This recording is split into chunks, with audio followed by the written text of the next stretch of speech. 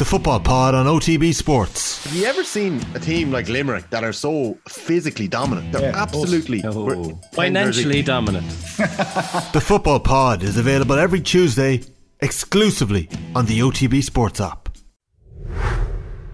Alright, 7:30. It is Wednesday morning. You're very welcome along to OTB AM. Jaron Owen in studio and Nathan on the line. We're talking football because there's lots of stories to get to. We're also going to end up talking boxing because it turns out Bernard Dunne has officially left the Irish Amateur Boxing Association in the aftermath of a pre-Olympics dossier that was anonymously leaked, which was critical of his role. He obviously went and was part of the backroom team that did really, really well at the Olympic Games and looks like somebody who is going to be a massive loss to Irish boxing.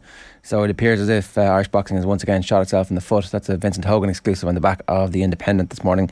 Talk about that a little bit later on as well. In the meantime though, Chelsea, the sale is looking a little bit fractured. One of the Kilcoo players has said he doesn't want to play for Down and that most of his teammates don't want to play for Down, that the whole situation is a shambles. We'll talk about that a little bit later on as well. And whatever you're having, hashtag is OTBAM. You can text us this morning, 0879 180 180. Nathan, good morning to you. Morning, lads. When it was 2-0 to Villarreal last night at half-time, was it like, this is fine, this is no big deal, this is totally to be expected, we've seen this before from this Liverpool team, or are you like, oh my God, what the hell's happening here? A little bit of both, because we haven't seen this from this Liverpool team certainly over this season. They've had a level of consistency where the craziness that maybe marked the first few years of the Klopp reign, where it was a bit go, as John Giles always said, and a bit helter-skelter, they've far more control this season. So to put in their worst 45 minutes of the season away from home at Villarreal, you were going in at halftime thinking, another one of these brilliant European nights, but this time it's Liverpool are on the wrong end of it. But I did feel at halftime when Villarreal hadn't got the third goal, that at 2-0, Liverpool had the bench. And I think that was the most reassuring aspect for Liverpool supporters was Jordan Henderson, Luis Diaz. Everybody's expecting both of them to come on. In the end, it was just Diaz who came on at halftime. But they've shown consistently over the past few months that when they make changes, they make an impact. And the second Diaz came on, it was a totally different game. His willingness to get on the ball, his want to just run at Villarreal again and again and again, and the threat that he posed just seemed to up everything for Liverpool. But because it was 2-2 on aggregate, if they were 2-0 down and it was 2-0 on aggregate, I think you would have fancied Villarreal with all their European experience and their know-how to hold out. But Liverpool have just so much depth and so much talent and an ability to win any type of game at the moment. When you look back at what they've done over the last couple of weeks, depending on the opponent, I think a lot of people expected Liverpool to see that out in the second half. We did say on the show yesterday, Owen, that crazy things happened in the Champions League semi-final, and crazy things did happen in that first half. Like it's interesting. Like it's what was the problem for Liverpool in that first half? Like Andy Robertson was kind of comparing the Madrigal to Anfield afterwards last night, and I think that probably does come into it a little bit. Like you look at the passing accuracy stats, it went from 66% up to 84%. If you compare the first half to the second half, that sloppiness in the first half is just kind of so unbecoming of Liverpool, and probably the environment is one of the explaining reasons for it. But of course, when you have someone like Luis Diaz to bring in, it's going to make your team a lot better. Jurgen Klopp went all Jay-Z after the game and was like, we had 11 problems in the first half. He didn't want to pin it down on Diogo Jota per se. And he also said that he went to one of his coaches and said, find me one good clip from that first half so we can show it to the lads at halftime to give them some confidence. And he said, we have no clips. And that was one of the interesting bits from last night. Like I didn't really realise that Klopp uses video analysis at halftime in the dressing room, or that coaches do it full stop. So that's I assume it's quick fire, one or two things. Here's an obvious error that we have made, go fix it. Or here's something that we're doing that's working time and time again, just do it again. There's no point having about 3 analysts in the stadium and about 4 more sitting at home doing all this work if you're not going to use it. Yeah, I suppose I guess it's a fair point. They're using it in like junior C football matches now. Yeah, but I would have thought it was in Come on, you don't think Liverpool think like a multi-billion-dollar enterprise at half-time, or like here's a little video clip? But I thought it was just all in the aftermath of the game, really. The Kerry footballers are doing it. Yeah, I just thought it was all in the aftermath of the game. I just like at half-time, it's like, what are you going to achieve? What are you going to achieve at half-time in the game when you got like 15 minutes and people are wrecked? I mean, Mayo 2006 were the last team not to do it. You know? Yeah, that's true. If only we'd had someone going, big guy up front. Turns out they've started the big guy at full forward. Maybe oh, Jesus, the ghosts. The ghosts. I think it was obviously the intensity that Villarreal brought. Like, Liverpool should have been expecting it. There's no way Villarreal were just going to roll over at home in a European semi-final. But maybe because they were, I don't want to say so poor last week, but offered so little going forward, that Liverpool thought it'd be a similar type of game. But Villarreal were at them, and it was a game that didn't suit Thiago, the speed. Well, running by him. Let's just talk about that. Let's just talk about that. Because Thiago is the best footballer in the world, according to the my Liverpool feed, the feed of Liverpool fans over the last 3 months. Like, untouchable. Perhaps the best midfielder. I don't know. I can't actually remember anybody as good. Pirlo in the World Cup in 06 is the only comparison. You see, now what you're trying to do here is to build it up so much that when it doesn't happen, that's what Liverpool fans have been telling me. Like, best footballer in the world territory last couple of months. Salah excellent, but really the change that is going to sweep the quadruple for them has been. So you don't think the ascension of Thiago to the high plains of like an echelon that he looks down on the rest of humanity. He is Jesus being tempted by Satan at the top of Mount Tibidabo. Look down here. You can have all this, Jesus. All you've got to do is take this forbidden fruit. Thiago took the forbidden fruit and he owns everything. So what happened to him last night? How is it that a team of Premier League misfits could send him so off his game that he's passing the ball to the touchline like it's in the Phoenix Park? Well, how is it that a team of Premier League misfits managed to get themselves all the way to a Champions League semi-final? Well, that's a different question. Answer my question. Good management. Yeah. It's an area he struggles with. I thought in the game against Manchester City, where in one way he was the player who dragged Liverpool back into it. You saw both sides of him. First Manchester City opportunity for Raheem Sterling, Kevin De Bruyne just strolls past him. That when he's on the back foot, when players are running at him, that's not the strong part of his game. The strong part of his game when he gets on the ball. So I think he didn't have a split second. They just ran at him. Defensively, he wasn't able to keep up with it. And he looked a bit rattled. Like, some of those passes he played in the first half were so out of character, like basic stuff for a player of Thiago's calibre. And maybe there's something that other teams will have seen there with Liverpool last night that they can get at. Like, the entire midfield unit, Keita had a complete nightmare in the first half. I'm always surprised when I see a Liverpool 11 for a game of this magnitude and Henderson isn't starting. He is the man on nights like that. He is the one who sets the tone, who gets a grip of things, who makes sure that there's no sloppiness. So for Keita, who does seem to be first choice for the European games, and the decisions that Klopp now has for a Champions League final in terms of centre back, centre midfield, and which of the three start up front are huge. But that was as poor as Liverpool have played all season in that first 45. And Thiago, Keita, Andy Robertson, who again, the last few weeks, everyone's been raving about his form. That first goal, needs to be more aware, needs to get out in front. Trent didn't cover himself in glory for the second goal either. So it was a bad 45 minutes. But the thing that Klopp will look at, I think, is been able to turn around to that bench and know he has several players now who can come on and who can change the course of a game. Of the players who started for Liverpool last night, do you want to guess who had the best passing accuracy?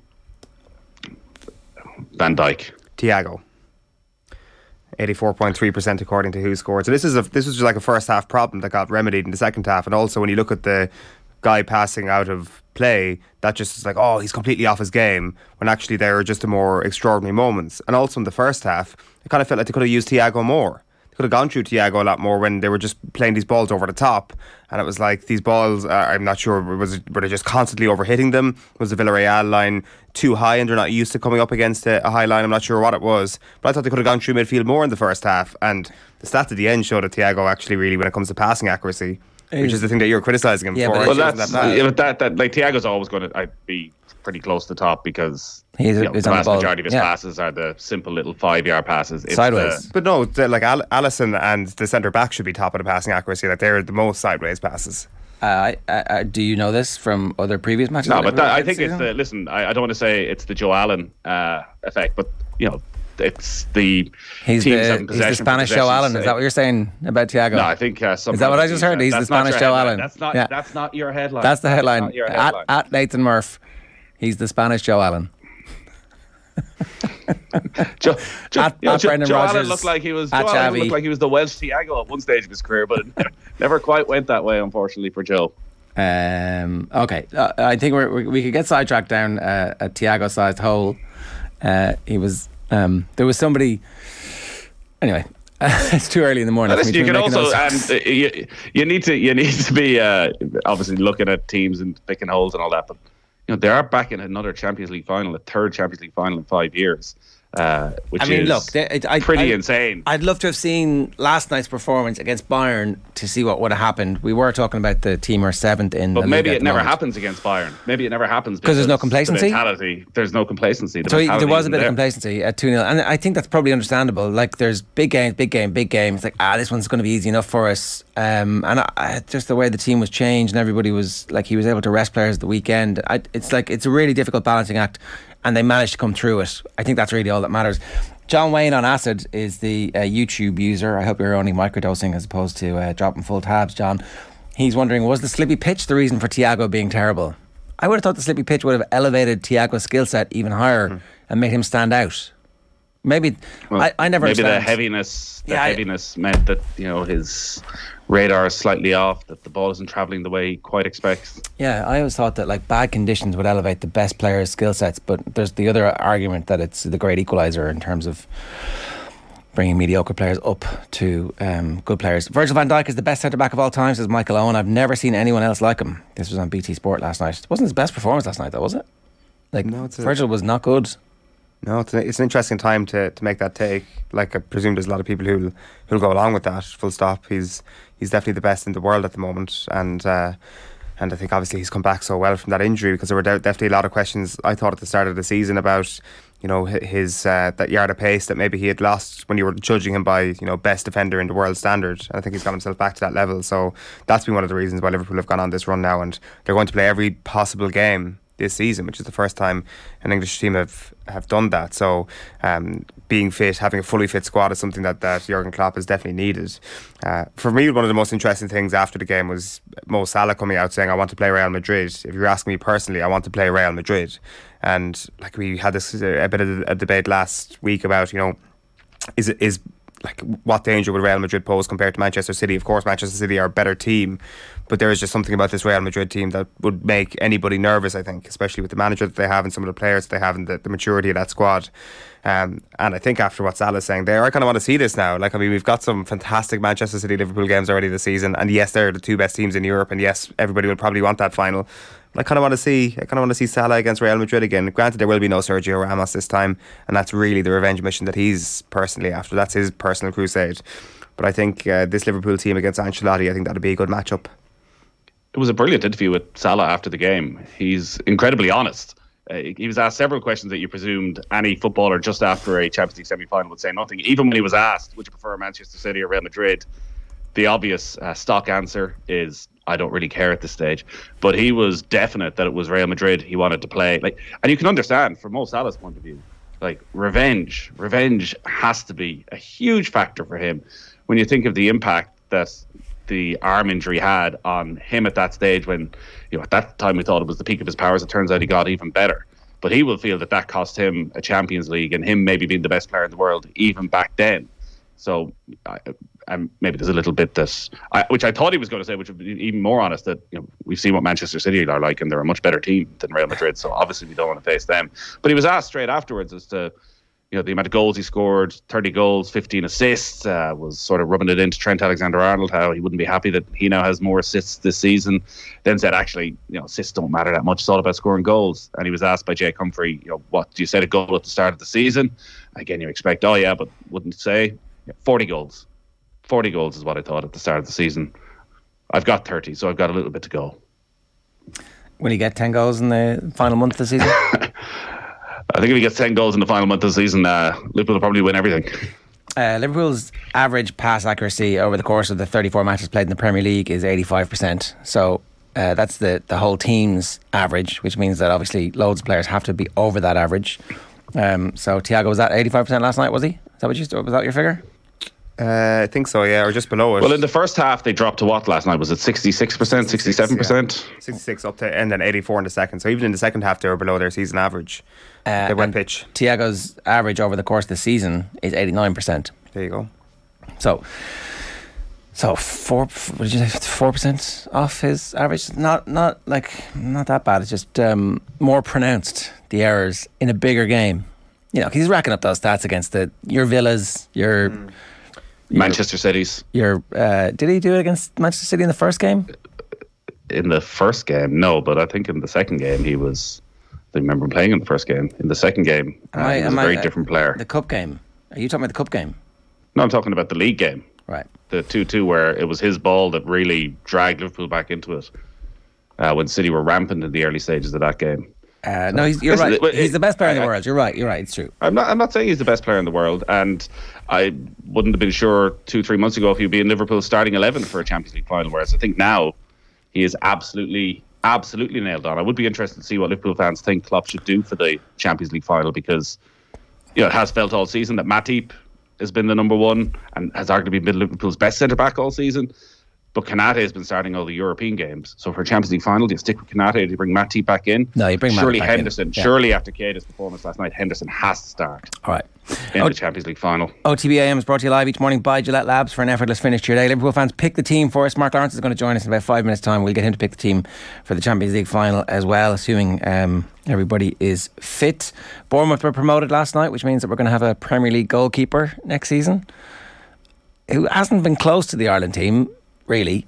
But he started one massive game and it went badly wrong against Serbia. Since then, seen since. Yeah, hasn't been close to it. You would say, nobody's talking about him versus the other two. But if he's playing week in, week out next year in the Premier League, which maybe they'll replace him. Who knows in the summer? Or hopefully they won't. Seems like they don't need to, and he's got a good relationship with the manager. He's got to come back into the reckoning, right? Absolutely. I think this conversation around Bazunu Kelleher is far too set in stone. It's totally out of Stephen Kenny's control. Even what happens next season. So Gavin Bazunu, player of the season at Portsmouth, comes back to Manchester City. To Manchester City, have they seen enough to say, actually, we want you to stay here and be second choice, be third choice? Maybe we'll finally get rid of Scott Carson and you can be the other guy with Zach Stefan and Ederson. And suddenly Gavin Bazunu spends a year not playing any football. Or maybe he goes and plays championship. He's at a higher level again. Likewise, Caoimhín Kelleher. And if Mark Travers has 6 months of good quality first team football in the Premier League, and if Bazunu isn't playing and if Kelleher isn't playing, it's going to be very hard for Stephen Kenny not to reward that. Yeah. And what about Nathan Collins? Is he in our team at the moment? Well, he's probably put himself in a position where he's next in line. Like the back three at the moment. We see Doherty's injured, so Coleman you'd expect to go back to right wing back, which opens up a space alongside Duffy and Egan. And Duffy's not playing. I would say Nathan Collins Duffy will still play for Ireland during the summer. Now there's 4 matches, so he's going to end up doing a little bit of rotation. But I think at the moment Nathan Collins has probably stepped ahead of Darragh O'Shea just with O'Shea's injury. So I think your back three would be Collins, Duffy, Egan with Coleman at right wing back. But think about 3 years' time, if all were to go according to plan, and you have Andrew O'Malley, Nathan Collins, Darragh O'Shea, Nathan Collins is your back Virgil three. van Dijk and Rio Ferdinand playing for the Republic of Ireland, according to all rolled into one. Yeah, no, the two of them, 1-on-1. Yeah, it'd be amazing. So he's Ireland's Virgil van Dijk, says Pat Dolan. We take that. We would take on the range of outcomes of Nathan Collins' career at the moment. We're like, yeah, you could be Virgil van Dijk. We take that. Yeah. We'll cash in on that one. Him and Rio together. That's a World Cup winning team right there. And maybe the Euros. Maybe not the World Cup. We don't need to be too greedy. Has Michael Owen even seen Nathan Collins play yet? Exactly. Tweet him there, at Michael Owen. The other big news over the last 24 hours or so is that Shamrock Rovers may be on the hunt for a new manager. This seems to have come out of left field, Nathan. I was completely unaware that Stephen Bradley was on the market for teams like Lincoln City. So Lincoln City have been linked with him. They have sought permission. What's the latest on this? I think that's where it is, that it seems conversations are ongoing between Lincoln and Stephen Bradley, and the timing has caught everybody off guard, but it's probably caught everyone off guard because Irish football runs a summer season, whereas actually if you're Lincoln, now is the perfect time. Michael Appleton has gone as manager. They finished 17th in League One, and they want a manager who can come in and dictate their transfer policy and get in ahead of pre-season training, get a full pre-season ahead of the start of the season. It seems their football director spends a lot of time in Ireland looking at players, has obviously seen a lot of Shamrock Rovers and likes what he sees with Stephen Bradley. And while initially you would look at this and think Shamrock Rovers going for a third straight league title, heading in towards Champions League football this season, building something really good out in Tala, why would you leave? But it's just a reminder of where Ireland is in the footballing pyramid, that he would be going to Lincoln. I think you could say an unfashionable team, certainly as we would see it, who get a far bigger attendance every game, up at 9,000. His wage budget would be transformed, over 5 million a year. His own personal salary, I'd imagine, would be transformed.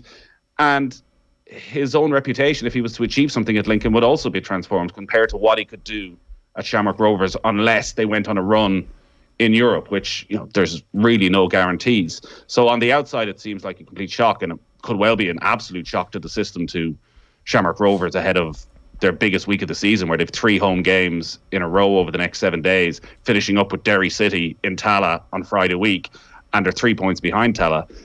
This could really shake up what happens in the Premier Division this season. But from Stephen Bradley's point of view, and reports are that Steve McPhail and Glenn Cronin could also be in the mix to leave as well, it's a bit of a no-brainer, because unfortunately, there's no football industry for coaches really in this country. So if Stephen Bradley, if this week were to go badly wrong, if Europe doesn't go well during the summer, and if he ends up leaving Shamrock Rovers at the end of the season, where do you go now? Where do you go? Like, the next job is maybe a part-time job, whereas actually go to Lincoln, and Lincoln last season got to the playoff final, get promoted to Championship. Suddenly you're in that industry where you constantly have a job. Who would replace him at Rovers? The lads were speculating about potentially Robbie Keane. Is that realistic? Well, he's very well connected at the club, and he's volunteered at the club at underage system. And when you look around the board and various people behind the scenes, he would have a lot of links there. So he is a huge name. Remember, they're in a very different position to where they were when Stephen Bradley came in and at the end of 2015, where Rovers hadn't won the league for 5 years. Dundalk were the dominant team. They tried to do something different and did it brilliantly by bringing in a young management team. Bradley was early 30s at that stage. McPhail had just been retired. And they went with the academy system, brought in a lot of young players.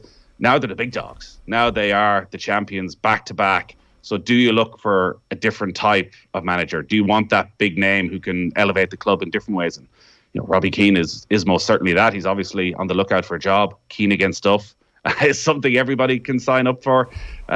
If you were to look inside the league, there's probably no real options there at the moment, unless they were to go for Keith Long and all his experience with Bohemians. They've obviously dipped into Bohs quite a few times for players over the last few years. But Rory Higgins isn't going to leave Derry with their billionaire owner back at his hometown club, top of the league. Then they've Vinnie Perth. Somebody.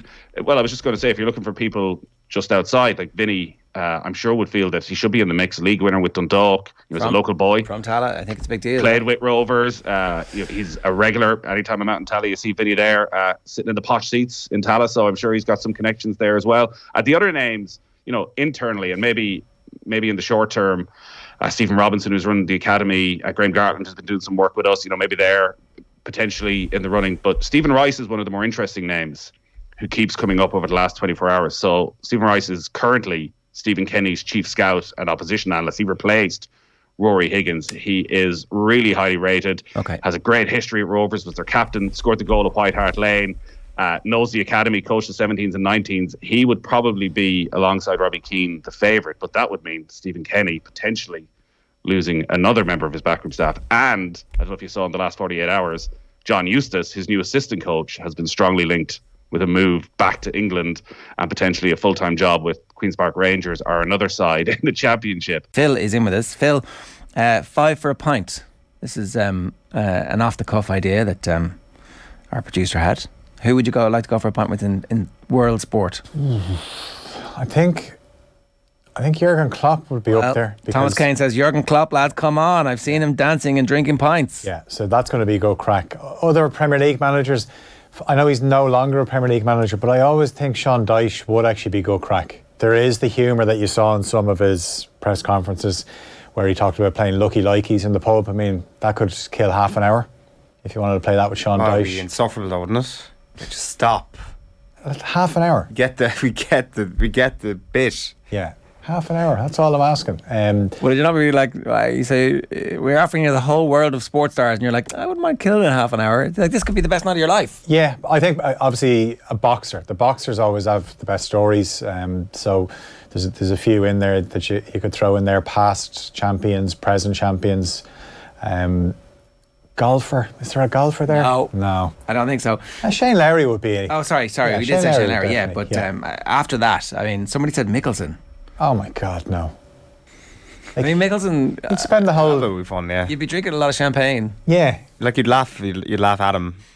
Yeah. For the evening, like you'd let him regale people with stories of Saudi Arabia being scary MFers. David Bosang says 5 for a pint. Nick Popplewell, Lawrence Dallaglio, Ian Poulter, Brian Robson, and Big Phil Mickelson. Brian Robson also came out for drinks after a roadshow. So yeah, he'd be a good value. Inside scoop on that. He had beers and it didn't seem to have any impact whatsoever. It was like just an even keel. Thomas Kane, as I said, Jurgen Klopp. Owen Whelan says Tommy Walsh, Cha Fitzpatrick, Roy, and Fergie. Yeah, a hurler. Definitely a hurler as well. The hurlers are good crack. Henry Shefflin, Brian Cody, first two. I'm thinking the Offaly All-Ireland winning generation. Yeah, we've been out for pints with them actually. They are good crack. Definitely throw one of them in there as well. Yeah. Owen Burke says it's all well and good saying teams should do what Villarreal did every week, but they know they can't keep it up for 90 minutes, just like Villarreal couldn't. Was that the fundamental flaw last night, Phil, or did they stop believing? Like, I know both Nathan and Laura were like, I wasn't that worried, but there must have been a bit of worry. Well, okay, my honest feeling at half-time was it can't get any worse for Liverpool, and I expected Henderson and Diaz to come on at half-time. Diaz came on, changed the game. In fairness to Naby Keita, we saw last season he didn't even make the half-time against Real Madrid.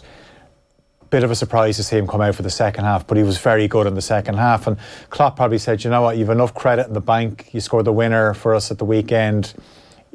Keita's been playing some good stuff in recent weeks, so I think that'll stand to him, the fact that he actually put in a good second half performance. That's what Klopp wants to see. He wants to see when the chips are down and you've been here before and we took you off before, but this time I'm going to back you, and he didn't let him down in the second half. I think Villarreal they ran out of steam, and I was surprised. Emery said after the first leg last week, this game is going to be different. He said it in the build-up as well in the pre-match press conference. Now, I did expect Villarreal to have more of a go. Now, I didn't expect them to just throw the kitchen sink at Liverpool in the first half. I thought they'd be more methodical, where they would think, let's treat this as two halves. Let's try and win each half by a goal, and then we've extra time. But they looked absolutely spent. You think of, if you're going 100 miles an hour, the worst thing you can do is stop, because they're sitting in the changing room for 15 minutes. Cramping up. And the legs are starting to lose a bit of life.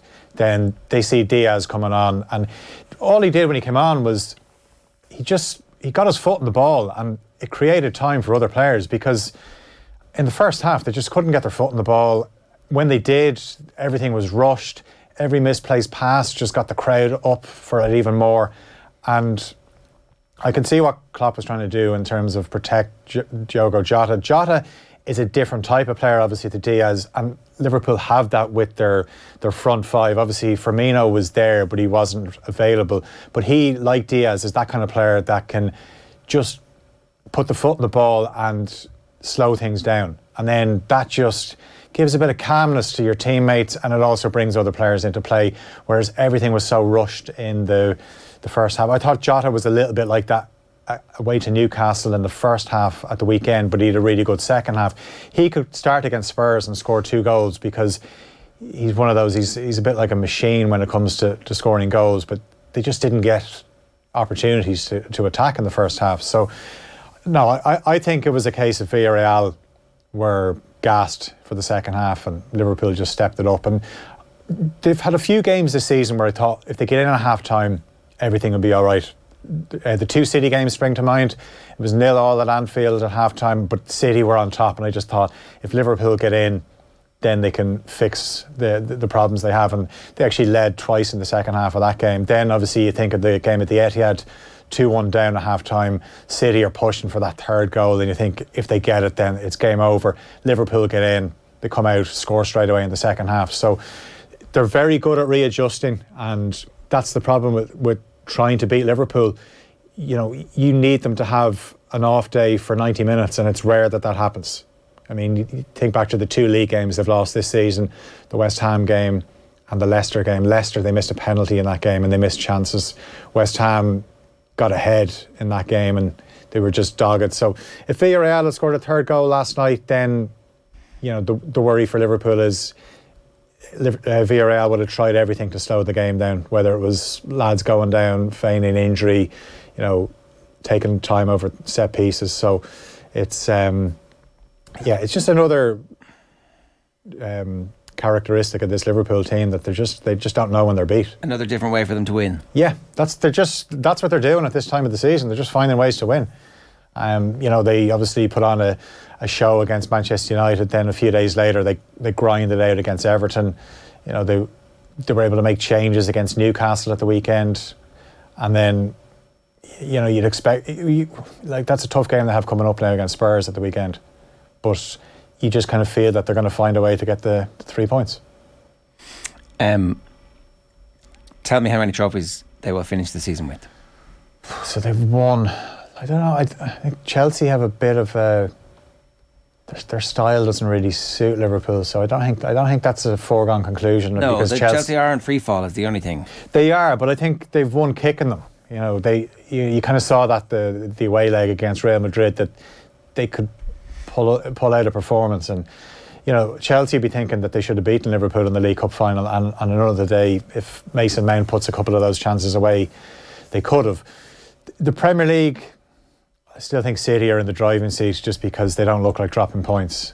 I think if you ask me tomorrow morning, I'd have a more definitive answer on the Champions League. I think Liverpool would rather play Real Madrid, I think, in the final. Just all Premier League clashes are not usually good finals. You heard what Mo Salah said. I think that the reason the Spurs game was so crap was because there was a month between. Yeah, that's true. Season. I think this is going to be totally different because the games between City and Liverpool. I heard what Laura said. He doesn't think it's going to be good, but I think that the games that between City and Liverpool have been amazing. Yeah, like it's at the level the Clasico was at when it was Mourinho versus Guardiola, where here's a team who everybody except Mourinho managed to win a Champions League with, versus the best team we've ever seen, and the Styles made the fights, and the Styles making the fights between these two as well. No, look, I think either way it's going to be a good final, just given the way Liverpool play. If it's Liverpool against Real Madrid, obviously there's the 2018 narrative last season to a lesser extent, and then if it's Liverpool Man City, it's the all Premier League clash. It's obviously the two of them going toe to toe in the Premier League, where you could have this strange situation where City could have wrapped up the Premier League title going into a game trying to win a trophy they're desperate to win, and Liverpool thinking we're going to avenge you taking the Premier League title off us, which is the one that we wanted. I think look, Liverpool have obviously won the Champions League 6 times, but they want to win the Premier League. They want to win that more, I think, than the Champions League, especially given how the title went a couple of seasons ago. They obviously won it, but they weren't there to lift the trophy with a crowd. They want that. So, to answer your question, I'm thinking... I would settle for a Champions League. No, absolutely. I think 3 trophies, but not the league? I think that'd be an unbelievable season. I think the fact that they're challenging for all of them is just... this is what Liverpool fans dream of, where when Klopp took over, this has exceeded expectation. It was all about, can he deliver a Premier League title? He's done that, but 3 Champions League finals in 5 seasons is phenomenal, and there's a fair chance they could have a second Champions League title by the end of the month. Glenn Boylan says it's crazy to think that Alisson had her last season to help us qualify for the Champions League. Here we are now in another final. Yeah, that goal against West Brom, because there was a game where they obviously dropped points against Newcastle at Anfield, and everyone kind of felt that was it, done and dusted. But yeah, to score a header against Big Sam, who's meant to be the expert on defending set pieces, and Alisson went up and scored it. And it was spoken about. A few people I saw mention it last night, where without that goal there would be no Champions League campaign. So it's fine margins, and I think just the next few weeks is going to be nervous but exciting for Liverpool fans, because you want to be in it. If you're not in it, you can't win it. Mo Salah's interview on BT last night I thought was was very forthright and something you're not really used to seeing. Specifically, which part of it? Because Nathan was talking about the same thing. Yeah, just the goals, the targets that he sets. He actually said, usually I don't say this, but I'm going to tell you now, the 40 goals. And then obviously he'd no qualms in saying, yeah, I want to play Real Madrid. The 40 goals, not getting the 40 goals, does that make Liverpool go, oh, you didn't hit your own target, so we're not going to pay you the 400 grand? You told us, we didn't know what your targets were, but you're not hitting your KPIs, so we're going to cut your salary. Yeah, I think the fact that he's aiming for 40 goals just shows the level he's at. And, it was interesting actually. Arsene Wenger was on beIN Sports last night just talking about Mane and Salah and just like the workload that they've had to get through the last few months. Obviously, both got to the final of AFCON, a final that went to penalties, and Egypt had been in extra time a few times. Then they obviously met in that World Cup playoff as well. So think of, say, Salah. It's probably more evident in Salah where like the emotional and physical drain that must have, where he obviously loves playing for his country. Like Egypt are dour to watch, but that's not Salah's fault. Like he's obviously trying to get them to World Cups and win AFCONs, but I wonder what kind of toll that's taken on him mentally, where he's not going to be going to the World Cup. He missed out on winning the AFCON. But I mean, the fact he's not going to the World Cup means he's a great signing for anybody in the summer as well. So his market value is never going to be higher than it is this summer if Liverpool decide that they're not going to pay him the 400 grand a week he wants. Yeah, I'd be surprised if Salah left in the summer. I think a bit like what the reports coming out of Germany are like with Lewandowski. There might be no new deal, but they'll just leave it free the following summer. That could happen, and people say that's madness to let that happen with Salah. But if Liverpool think Salah is, maybe they see how next season goes and they keep offering him a new deal, and if he has an unbelievable season next season as well, they could say, yeah, we'll up the money. But I think one thing we've learned in the last few years that if Salah was to go, Liverpool they'll be able to cope without him. The recruitment is that good. I mean, Diaz wasn't even meant to be signed in January. This was something that kind of came through last minute, and just what a signing he's been. Like, I guess the other thing is, if he was to leave this summer, there would be a phenomenal amount of money coming in that they could then reinvest if they wanted to, or they don't have to reinvest immediately. They can wait a while and reinvest next Christmas and see what they need. Yeah, I don't know. I think he's the one player that if he was to go, they'd have to replace him straight away because he's left-footed, because of that inverted winger that creates that space for Trent Alexander-Arnold. But I would imagine Liverpool have a host of players lined up as replacements if it came to that. I don't think it will, though. Have you changed your mind about relegation? Are Leeds going down now?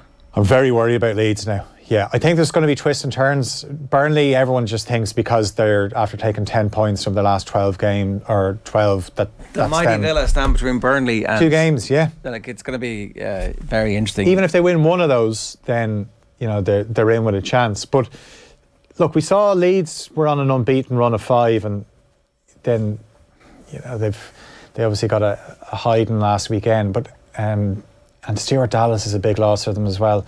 Arsenal and Chelsea, the next 2 games, it's really what happens with the other teams around them.